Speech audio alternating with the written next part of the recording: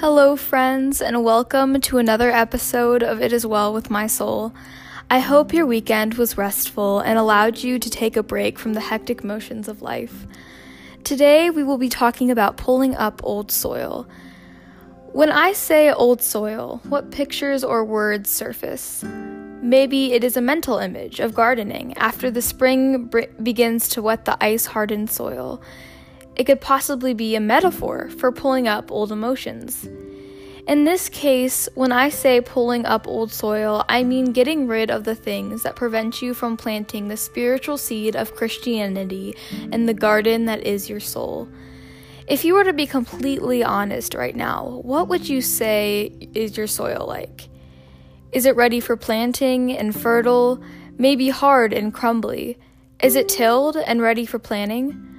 All of these things are normal. The thing that is the most comforting about the Christian faith is that God loves you no matter what your soil is like. Even when the soil on the outside seems impenetrable, there is still a soft, ready-to-be-used dirt underneath if you take the time to pull up the old. Dirt is a very interesting metaphorical object. It is used to bury the dead, but also to cushion new life. I heard a very interesting sermon from Transformation Church on YouTube that said being buried and being planted look very similar.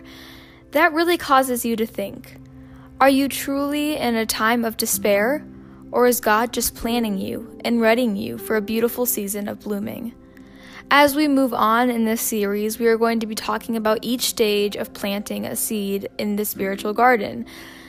We will begin with talking about how to pull up all the old emotions and the things that are stopping you from having a good, healthy relationship with Christ, and then eventually talk about how to grow as a Christian in this modern world.